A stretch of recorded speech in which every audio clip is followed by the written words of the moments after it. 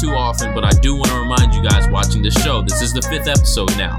And I appreciate all of the support that I've been getting. It's really, honestly, wild to me. You know, that it usually takes a little bit for your podcast to get off the ground.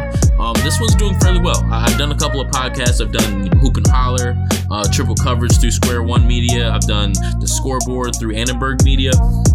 Not too often does a podcast, get off the ground, at least relatively speaking, this quickly. So I do want to give you guys so much thank you. So much thank you. That's a great way to put it, Reagan.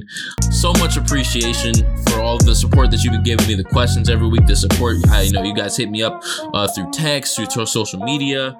You tell me, Reagan, hey, great show, man, keep it up. All that stuff means so much to me. It really does. It really does. I'm not the best texter, so I'm probably not expressing how much it means to me as well as I could through text, but I just want all of you guys knowing, all of you regulars to the show, fans of the show, all the support means so much. Don't forget to go follow at the RG2 Show on Twitter and Instagram. That's where I'm giving you guys the updates for what's going on with the show, all that good stuff. So with all of that out of the way, The Last Dance documentary, after 5 weeks, 2 hours a week, 10 hours in total, we made it through. We made it through The Last Dance documentary, and frankly, I'm a bit sad. I wish there was more to come. Because that thing, why don't I express my excitement like this? Woo! That's loud. That thing was a great documentary. Great documentary. Great source of entertainment. The fact that they had to expedite the process, get that thing to us sooner than they expected to. Absolute brilliant work by Jason Hehir. I think that's his name. Hehir. Jason H. You and your people, man. Absolutely wonderful job. Thank you to you. Thank you to Jordan for allowing camera crew to document the entire last season. Thank you to the entire Bulls franchise. Just thank you, because, y'all are sports fans. You know we needed this. I need it! Bad. In a bad way. We needed something, anything to look forward to. And The Last Dance documentary provided us that sort of outlet of something to look forward to every single week. Man, what an absolute, and I know a lot of people have had their concerns, not even really concerns, just observations of that. It wasn't the most objective work of journalism. But I don't think those people are necessarily criticizing the thing in any way. They're just making an observation like, hey, this is really told from more Jordan's point of view than anything else. And I agree. I think it is. And, for that, it's a great work of Jordan's perspective.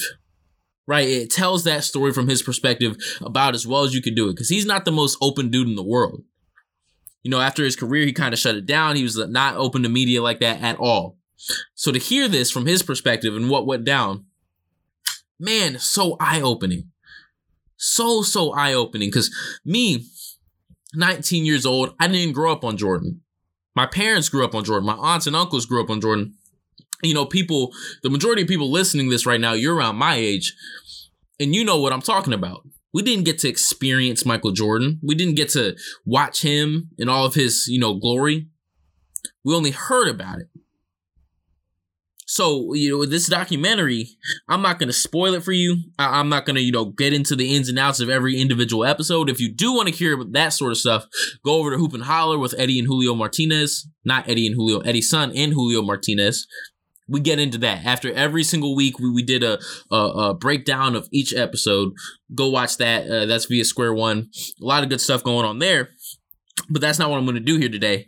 I just wanted to give you guys what my biggest takeaway was. And I alluded to it earlier. A lot of times, I've sat in on a lot of journalism classes, and there's one thing that professors will always stress to you. Journalism Today, Junior. Jesus, this is gonna be a rough episode, y'all. Woohoo! It's gonna be a rough episode if I can't get my words out. Journalism professors love to stress one word to you always. It's the C word. C-O-N-T-E-X-T. Context.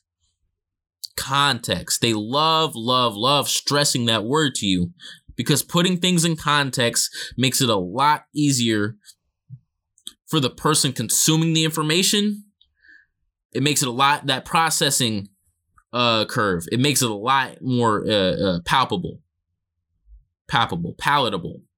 It makes it a lot more palatable for the person consuming it when you put things into context. And I think that's what a lot of this generation lacked when it came to Jordan before this documentary. We didn't really have the context. We just knew people told us that he was great. We knew about the 6 championships. We've seen the highlights, but we weren't sure how everything fit in terms of the context. That's what this documentary achieved.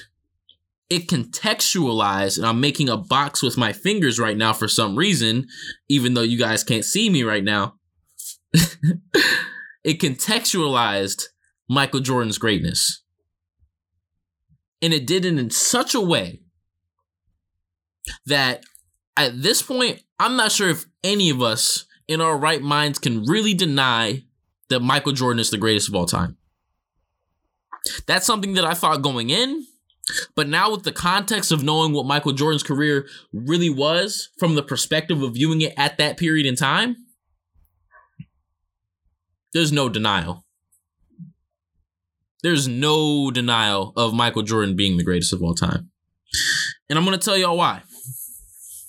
Because what do I mean when I say it contextualized the greatness of Michael Jordan?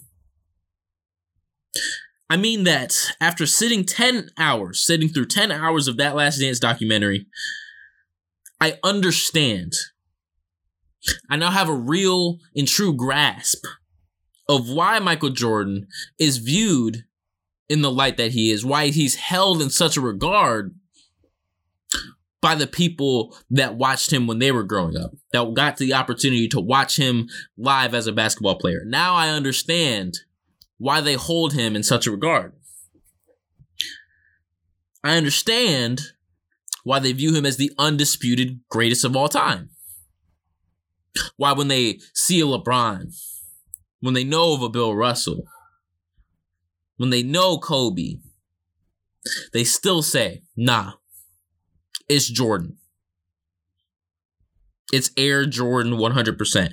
I know why that is now. Obviously, the skill set had a lot to do with it. And the documentary does a great job of highlighting that.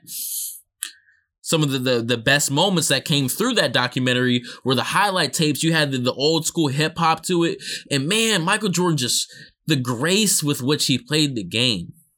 I've never seen anything like it. He literally just floated around the court like he was operating on just a different gravitational pull than everyone else. The way he could manipulate his body, the control, the finesse, the grace. It was exquisite. It was exquisite what that dude could do with a basketball in his hands. It almost felt like he was playing a different game than everyone else. Obviously, the cool factor, right? People loved Michael Jordan, not just for what he was on the court, but what he was off the court. Dude was a cool customer, man. Cool as they come, because not only was he never flustered on the court, but off the court, there was just this sort of intangible quality that made people it just made them flock to him. LeBron James is the greatest player of his generation. The greatest player since Michael Jordan. People don't flock to LeBron James like they flocked to Michael Jordan. And it's because Jordan, he carried himself in a way that it lets you know that Michael Jordan was that dude. It made you aware that Michael Jordan knew that he was that dude. But it was also like he wasn't above giving himself to people. He wasn't above reaching out to somebody who had no business really even being in the same room with him and making himself available to that individual because he's just another person. And that's extremely respectable for somebody, Michael Jordan. That's another thing that I pulled away from this documentary. He had to give so much of himself to society. And that wasn't his intention going in. He wanted to play basketball. He signed the Nike contract, but he became this icon. And what accompanied that iconicity, I hope iconicity is a word. If it's not, Reagan just made it a word. But what accompanied that iconicity is him having to constantly be that person that people wanted him to be, which was Michael Jordan. Don't get me wrong, Michael Jordan didn't change himself for anyone, but he always had to be that dude who was willing to give himself to people. That's a remarkable thing. But those two things had, the on-court ability and the cool factor, while they both played major roles in why we view Michael Jordan as the GOAT. The real thing that I extracted from this documentary, and the reason why I think people view Michael Jordan in the light that they do, is that Michael Jordan never got dethroned. Let me say that again. Michael Jordan never got dethroned. Now, let me explain why that's important. Once he won that first championship in 91, right? And we know that's when people really start examining your legacy, especially when we're talking about a Jordan, when we're talking about a LeBron. That's when we're like, okay, you got that first championship. Now we can start measuring you amongst the greats. The truly greats of this game. You got that first ring. Now you can start entering that conversation, assuming you're talented enough, which Jordan was. But once he got that first championship, there was no looking back. He rattled off 91. He rattled off 92. He rattled off 93. Then he wants to go play baseball for 2 years. Then he comes back. He has that little weird stint where he raised the number 45. He came in the latter half of the season. He didn't even really play all that much. He wasn't in basketball shape. People tend to forget about that. Another thing that was contextualized. I never understood why Jordan was wearing 45. Now I know. But after that weird stint where he came back but he wasn't really back, what does he go and do? Rattles off 96, 97, 98. Then he retires again. Then obviously you had the stint with the Wizards, but he's 38 years old when he's coming back. I don't think anyone's really holding you to your 38 years old season unless you're doing something absolutely remarkable. But my point here is that there was a moment in the documentary where after he won that sixth championship, Jordan says something along the lines of, "Say what you will about me, you cannot win until I quit. Say what you will about me, but you cannot win until I quit." That, my loyal listeners, is the essence of Michael Jordan's greatness. That's the essence of why we view him as the GOAT. When he was at his best, there was not a basketball player, team, coach, whatever on earth that was stopping Michael Jordan from getting that ring. No one beat him when he was at his best. We never saw Michael Jordan get dethroned. Think about that. What other player in NBA history can say that they never were dethroned? Kobe, was beaten by that Celtics team. We have those images in our head of the confetti falling, Kobe defeated, walking off that court. LeBron. We've seen LeBron defeated multiple times by Dallas, by San Antonio, by Golden State. Not Kareem. Not Shaq, not Bird, not Magic, not even Bill Russell.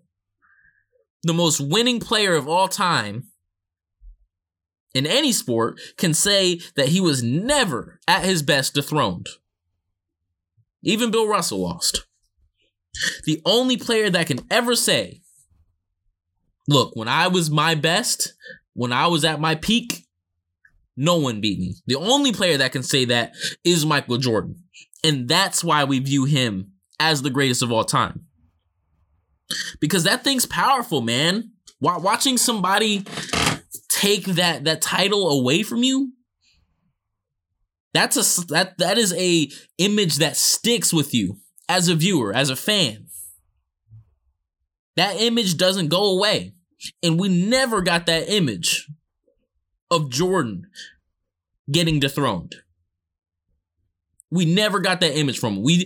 I know towards the end, he had the beef with the fact that they couldn't have gone for 7, which is remarkable in its own right. Imagine winning 6 championships effectively in a row and saying, man, we should have went for 7. Imagine not being satisfied with that.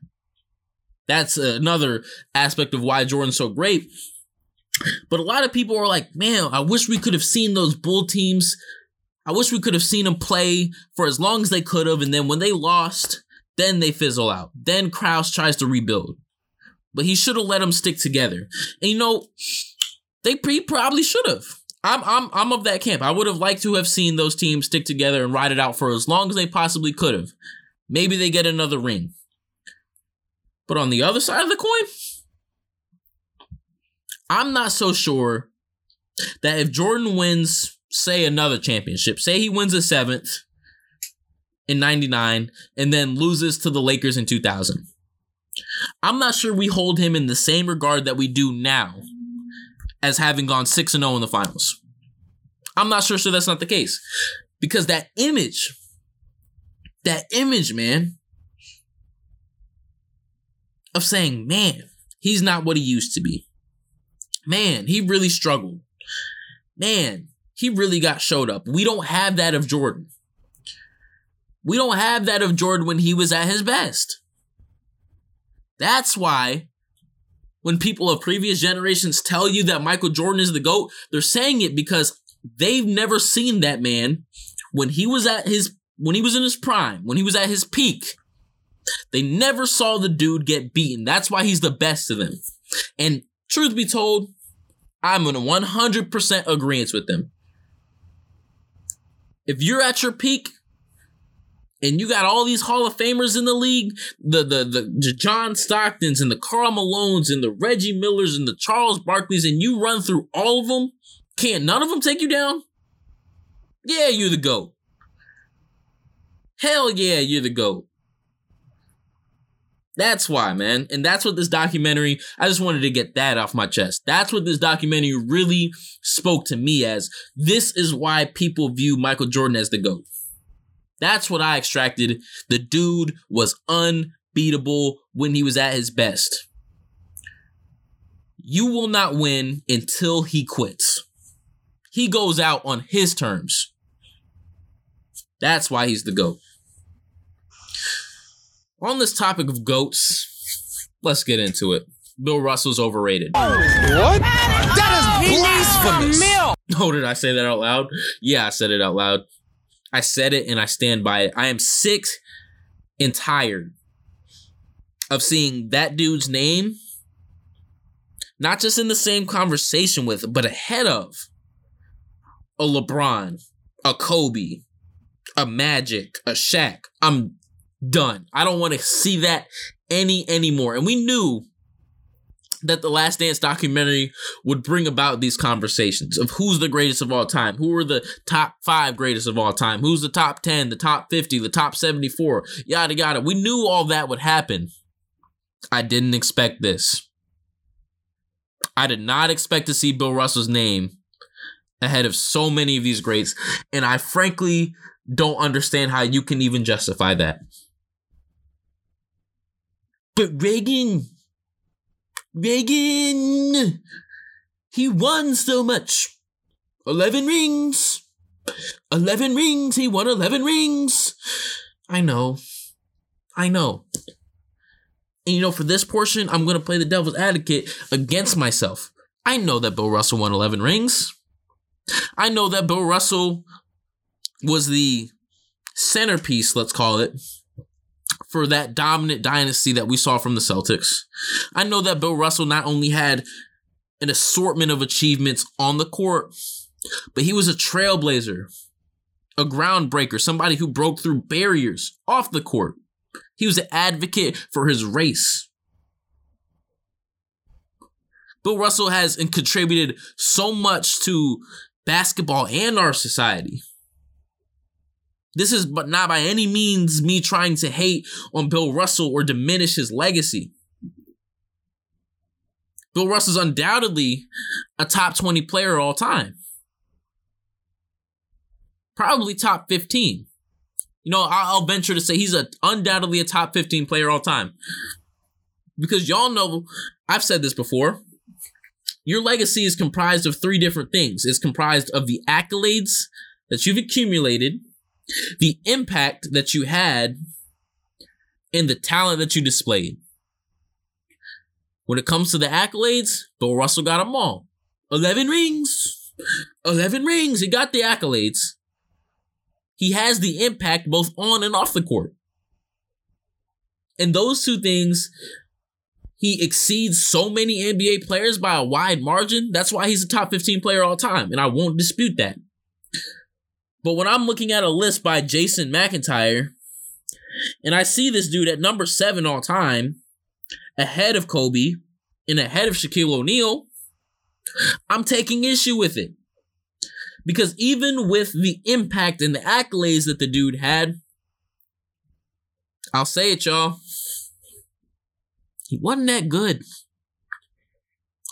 In the grand scheme of talented basketball players that we've seen walk through the NBA, he was not that talented, relatively speaking. He wasn't that talented. And that talent is the reason why I'm docking him behind a guy like Kobe and behind a guy like Shaq, because although he won so much and he had that great impact, he's losing the battle when it comes to talent, and he's losing it by a lot, y'all. He's losing it by a lot. Have you ever watched Bill Russell highlights? You ever just sat down and looked up on YouTube, BILL space RUSSELL highlights? They got him. You'll watch some, black and white grainy footage of, some people talking over about how great Bill Russell was. But just watch the highlights. Tell me what you see. Because I'll tell you what I see is a guy that was good at a very, very specific role. He was the person that they put in the center of that defense to protect the rim and rebound the ball. And he did that damn well. But when we talk about the talent that it takes to protect the rim and rebound the ball, there's a lot more things to basketball than just that. He was the defensive centerpiece for those Celtics teams that won 11 championships. But beyond that, he didn't score the ball that much. He didn't match up well with the greatest players of his era, specifically Wilt Chamberlain. I'll get into Wilt Chamberlain used to get on that dude's head.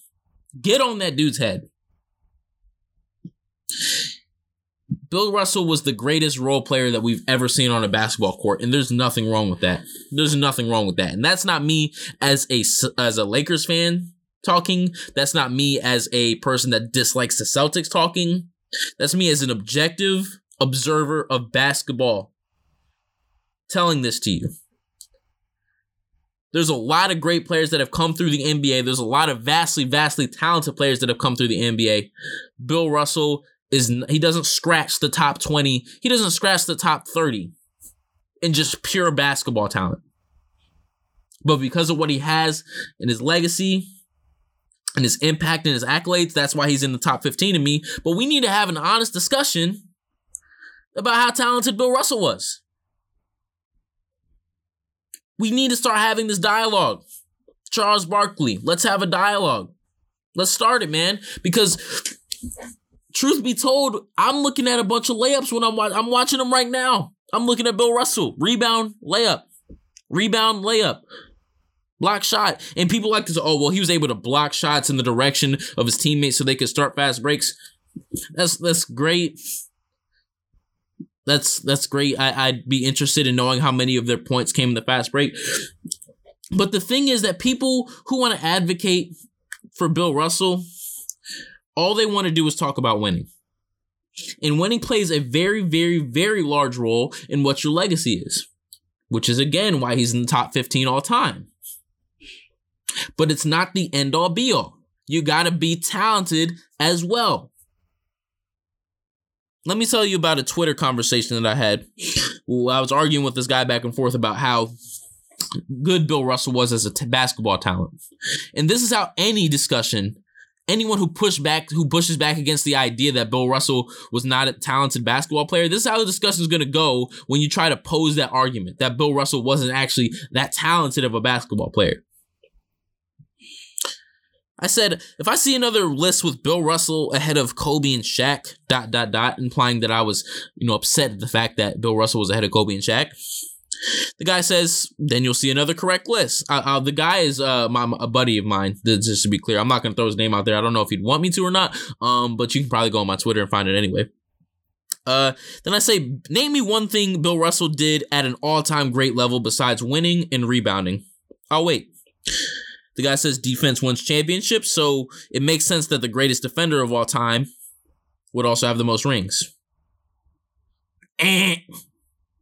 Try again. The greatest defender of all time? Gary Payton, Tim Duncan, Jordan, Olajuwon, Pippen, Rodman. As the game evolved and became more and more stretched out, those guys were the elite defenders. Bill Russell, as great of a rim protector as he was, played in a game where essentially guys would come running towards him. I mean, Wilt Chamberlain is one of the all-time great defenders. I'm holding him to the same standard. It's a lot easier to be an all-time great defender at the rim when the entirety of the game exists essentially at the rim.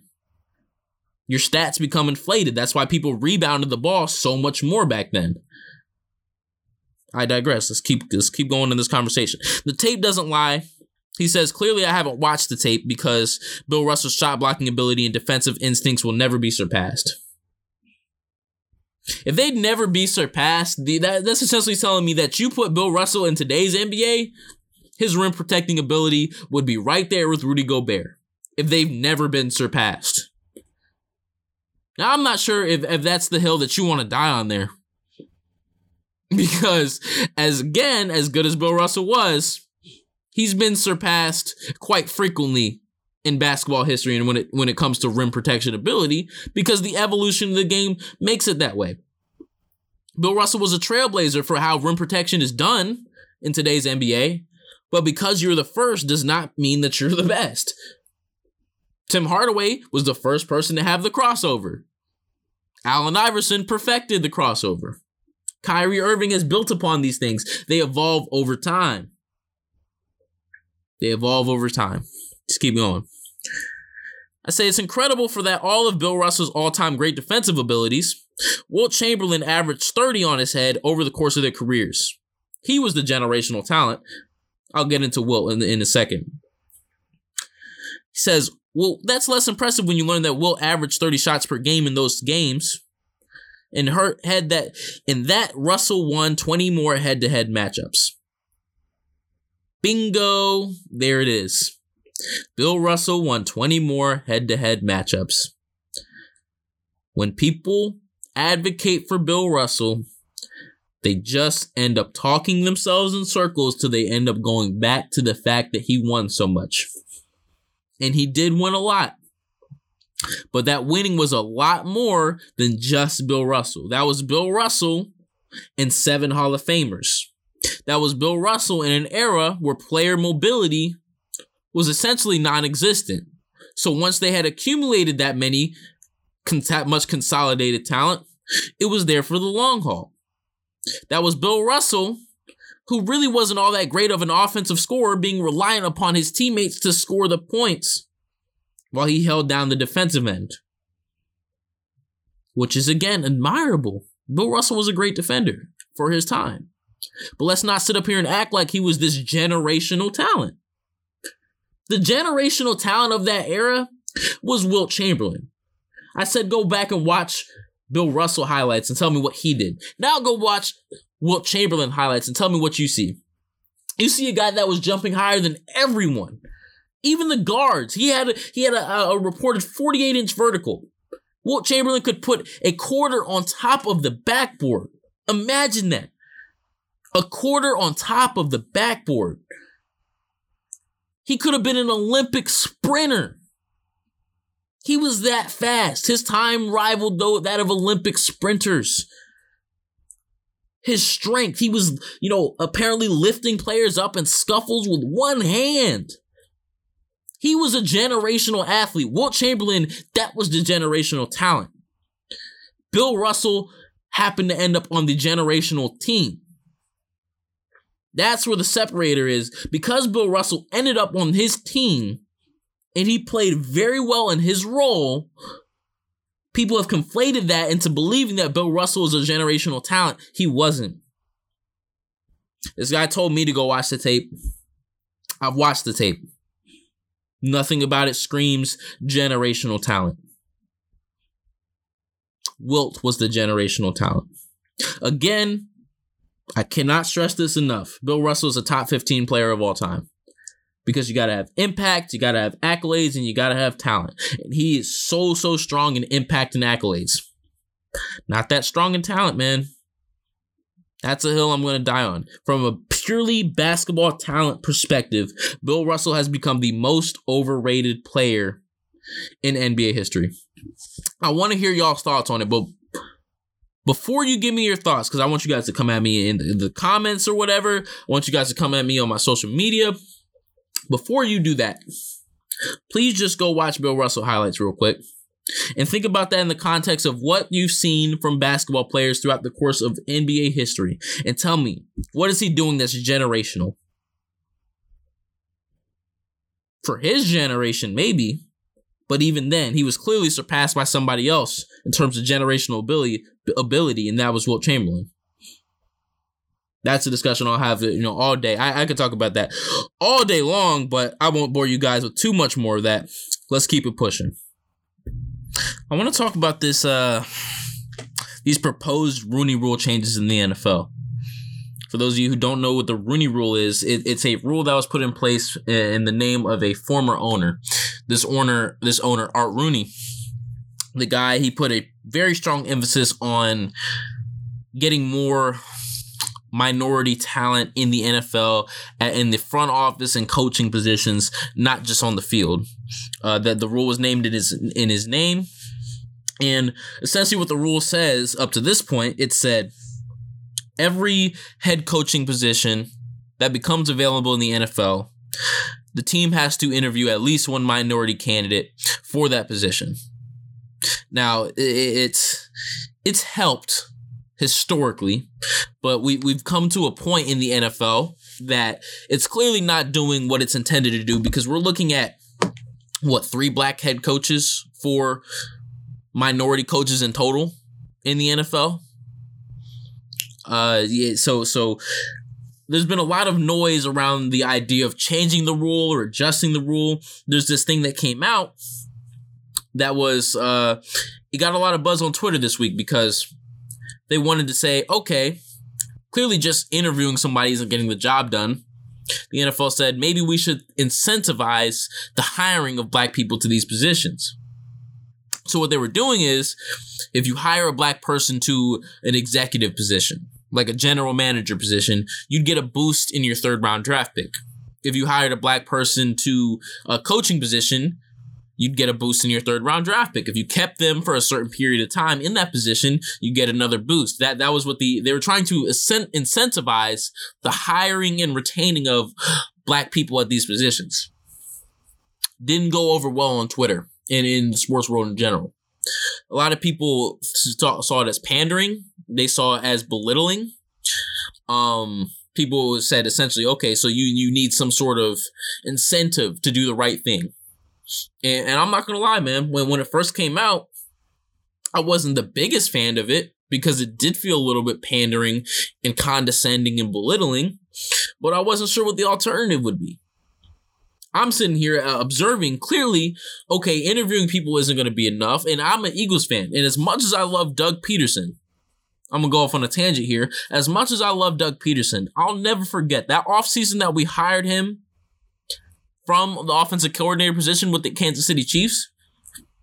Because of the Rooney Rule, they brought in the Eagles' running back coach, Deuce Staley, to interview for the head coaching job. And this was right when I was really starting to sink my teeth into the NFL.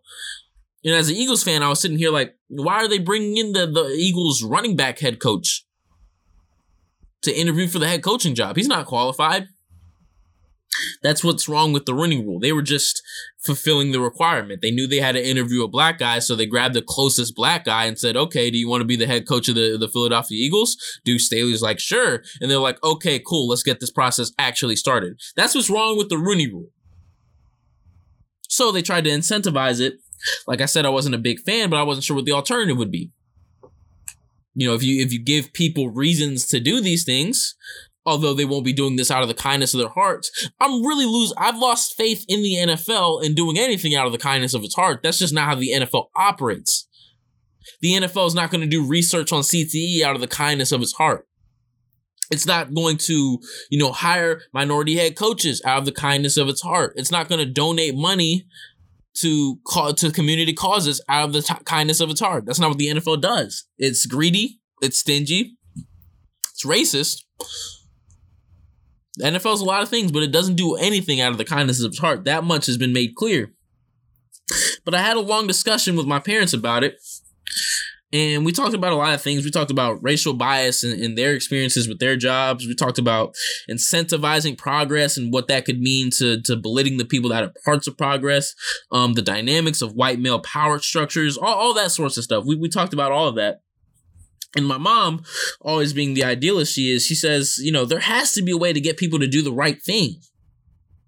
There has to be a way other than, just incentivizing things because, the incentives might not even be enough.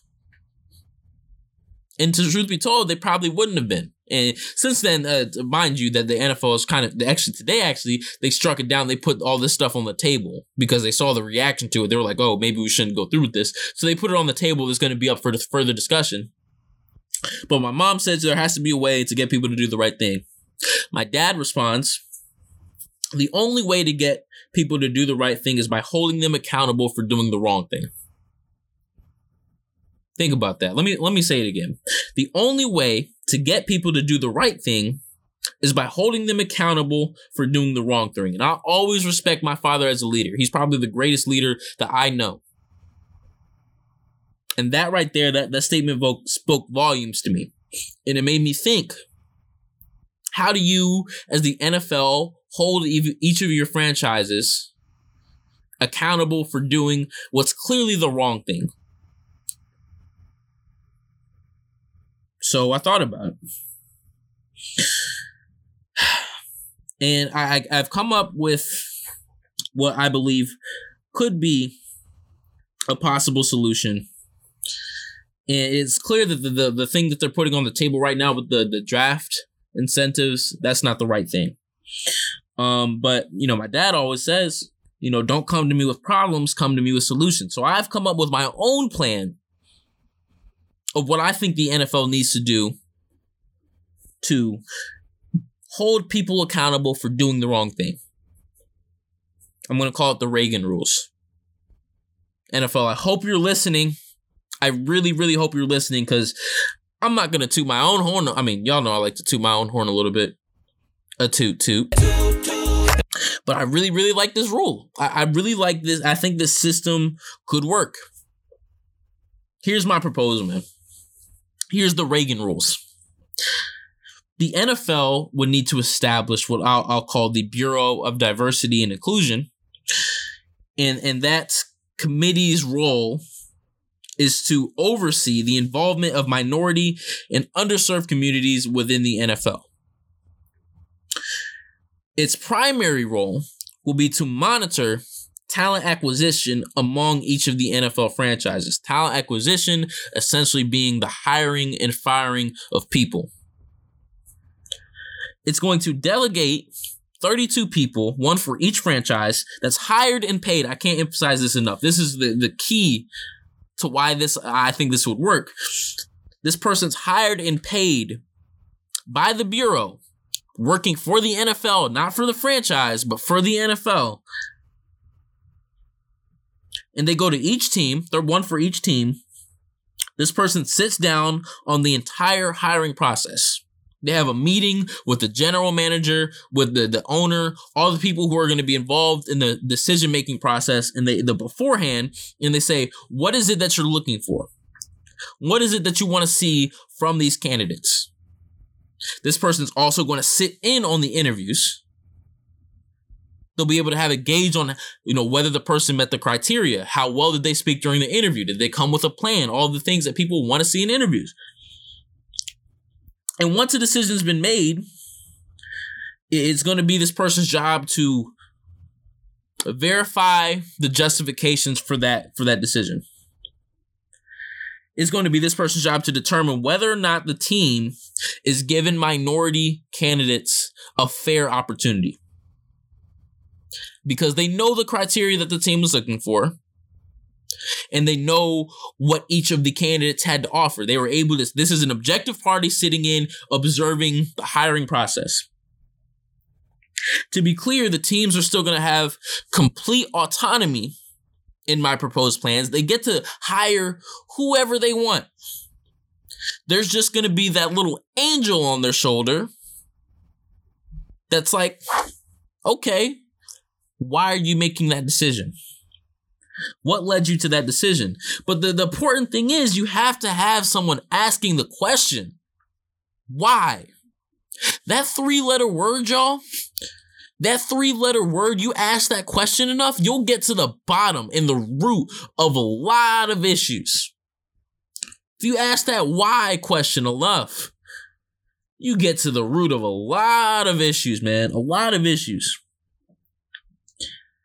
Too often in this process, man, you got dudes that are hired to be head coaches because the guys had a gut feeling. They had a hunch. They just had, some sort of vibe with the person that they felt like, oh, this guy's going to be a really, really good head coach. That's not a real justification for hiring someone. That you had a hunch, you had a gut feeling. I need concrete reasons why these guys are not getting hired. That's what these people would be doing. Because black guys, I'll tell you this right now. Black guys are not, no one has the hunch about Eric Bieniemy, apparently. Even though Doug Peterson came from the same position and went and won a Super Bowl. Matt Nagy came from the same position as Eric Bieniemy, went to Chicago. Both of them head coaches. Now Eric Bieniemy, offensive coordinator for the Chiefs. The Chiefs' offense is as good as it's ever been. No one has a hunch about Eric Bieniemy. So there's got to be people asking these questions why. Prime example, what did the Giants do this offseason? They hired Joe Judge, former special teams coordinator for the New England Patriots.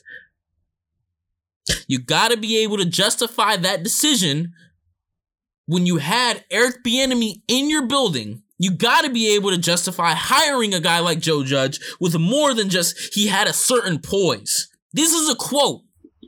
This is a literal quote from the people that hired Joe Judge. He just had a certain poise. He had this confidence. Really? Really? We're hiring people. It's amazing to me. It's amazing to me how everywhere else in the hiring process, it's always this, we gotta have your qualification. Me listening to this podcast, if you went into a job interview, no one's gonna have a hunch about you. No one's gonna have a hunch about me. Not unless we already meet the requirements of the job. If the job requires that you have a bachelor's degree in something, if you have a high school diploma, it doesn't matter whether anyone has a hunch about you. That's essentially what's happening here. Eric Bieniemy has a master's in football. Joe Judge has a GED in football.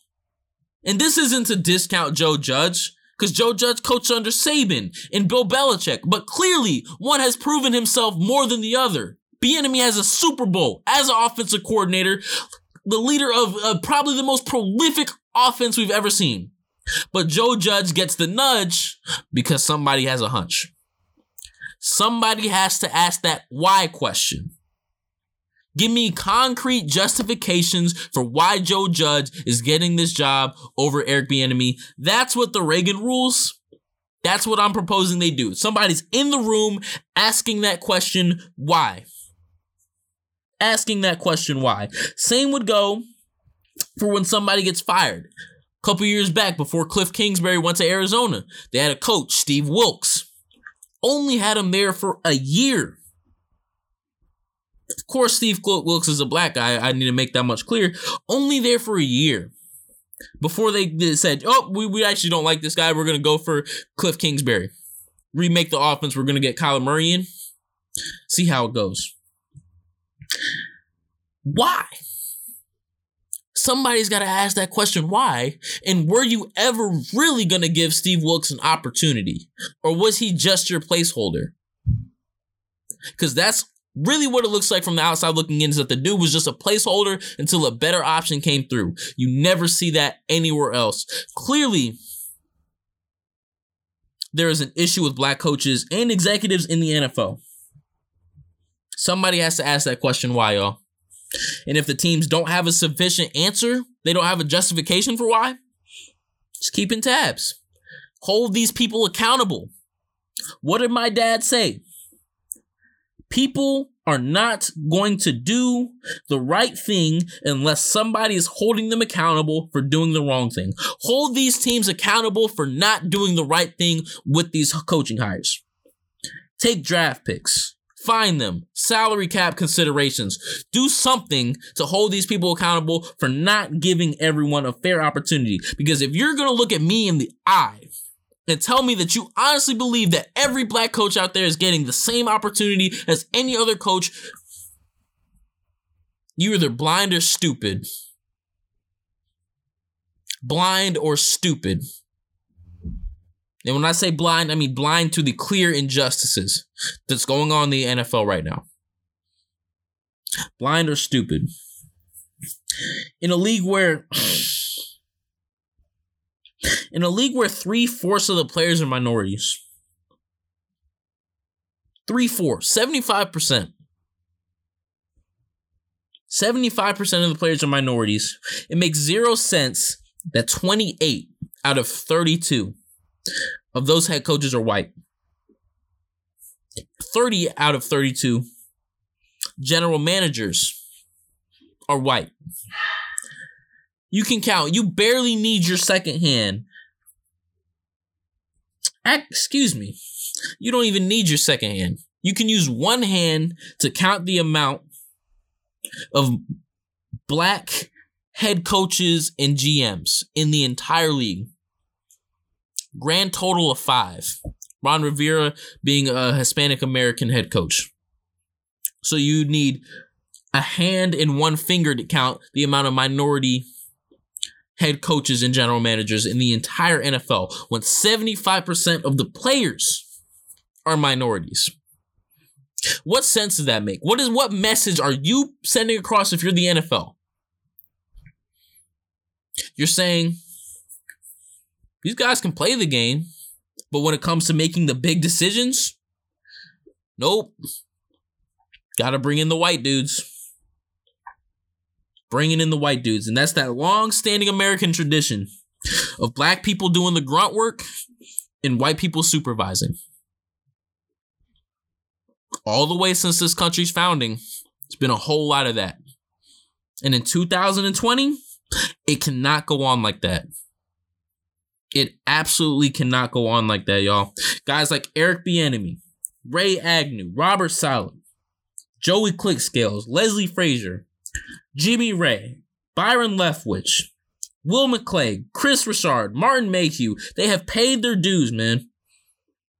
Paid their dues. They've proven themselves. They've earned the right to opportunities. These NFL teams are clearly not willing to give it to them. So it's time that they are held accountable for doing the wrong thing. That's my 2 cents, man. Let's move on to this Q&A.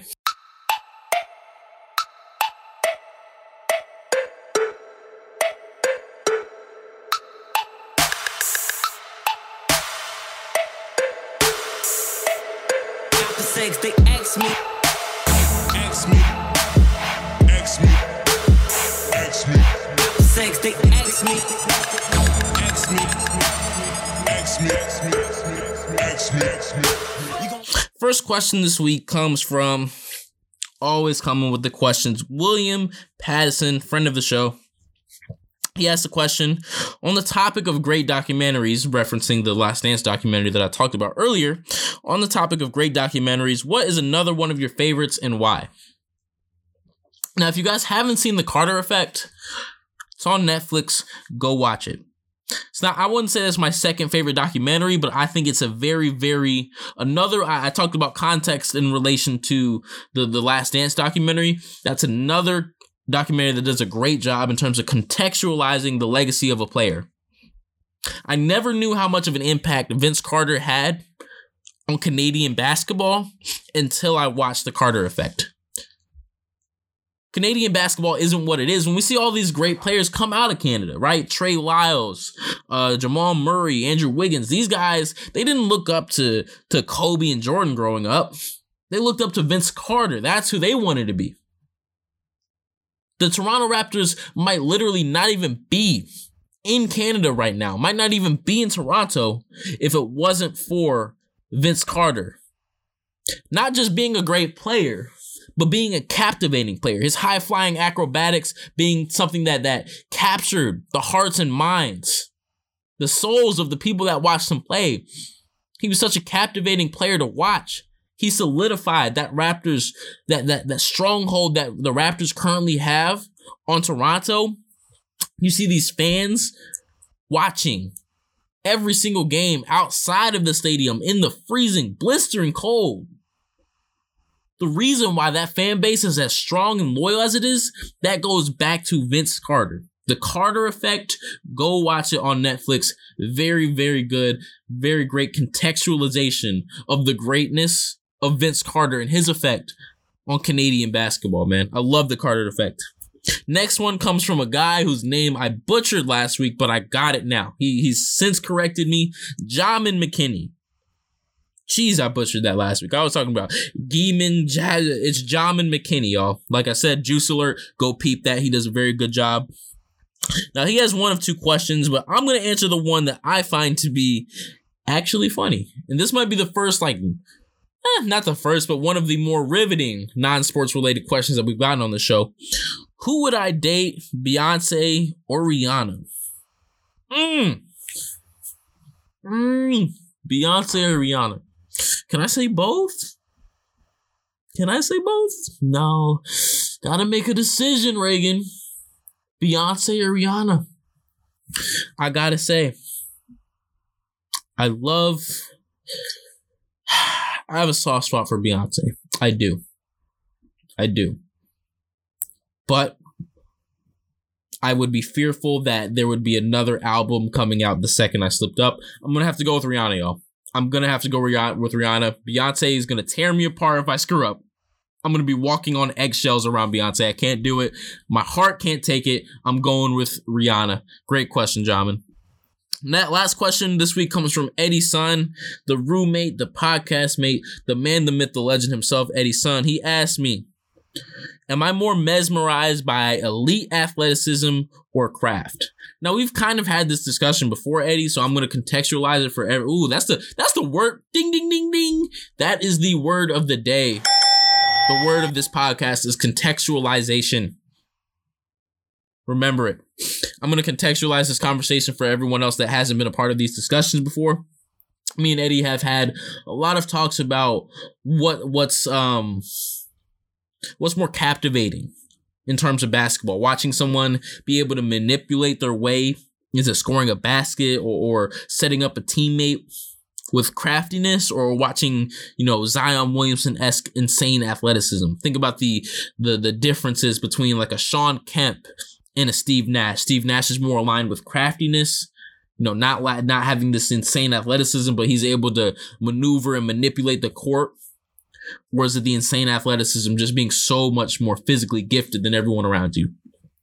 And he's asking me, am I more mesmerized by athleticism or craft? Now, when you use I'm the word mesmerized, because if you'd ask me which one I enjoy watching more, it's probably going to be the elite athleticism. But when you use that word mesmerized, I kind of think of more of a hypnotic sense, right? When I think of mesmerized, I mean like something put me into a trance. And when we talk about like a trance and hypnosis, I think that's more aligned to the craftiness, because then it's like, whoa, how is he doing that? And you're really like looking into the screen and you're captivated by what you're seeing. And you're really mesmerized is the word that you used. When you talk about mesmerized, I think I'm a little bit more mesmerized by craft. But when it comes to elite athleticism, I think I'm more impressed by that. Because believe me, I have there's a place in my heart for craft as well. And I think the reason why Ja Morant is my favorite NBA player right now is because he's kind of the middle of both. He has this craft about him, but he's able to use his athleticism to kind of to inflate that craft. But am I more captivated by elite athleticism or craft? I'm gonna have to say the athleticism, man. There's something about watching people do extraordinary things physically that you just can't even begin to fathom. That's just wild to me. When I think about a guy like Zion Williamson putting his head above the rim with ease, and then you go step on a basketball court and you see how high that 10-foot rim is, like, how does he possibly do that? Just the thing about the physical extent to which the human body can operate. That's what really that's what really captivates me as a fan, is watching physical feats more so than and like I said, the mental feats can be just as impressive, but personally, it's the physical, man. The physical stuff, the guys who run the fastest, who jump the highest, who are the strongest, that stuff is so much more impressive to me. Not much more impressive, but more captivating. So to answer your question, when you use the word mesmerized, I'll say the craft. But in general, which one do I enjoy watching more? It's the athleticism. So with that said, that'll do it for this episode of the Reagan Griffin Jr. Show. Thank you guys all so much for tuning in. Like I said at the beginning, don't forget to go peep those social medias at the RG2 Show on both Twitter and Instagram. And if you do feel so inclined, I dropped behind. I was sitting at 1,150 followers when I woke up this morning. I am now at 1,149. Very, very distasteful thing. So if you want to go help me out in that ring, by all means, I would be very much glad to have you as part of my loyal army of followers, let's call it. But you know, that's that all the social media stuff, that's all here and there. That's not all that important. The important thing is that you guys are listening to this, because this is what really means so much to me. I say this to you guys every week, and I'm not gonna stop saying it. Thank you so much for tuning in. The fact that you listen to me talk for this long about all of this, these random assortments and stuff, it means the world to me. Very, very much appreciate you guys for tuning in. Thank you to everyone that's part of Square Media. Make sure you go check out the other stuff, the Hoop and Holler, the On the Clock, even though On the Clock kind of hasn't been. We're planning on doing On the Clock stuff with the NBA draft as well. We started it with the NFL draft. The NFL draft has since came and went. We're thinking about doing it with the NBA draft, so keep updated with that sort of stuff. For the sake of keeping this under an hour, I'm gonna shut up now. So thank you guys for tuning in. I will see you next week. Silky beat.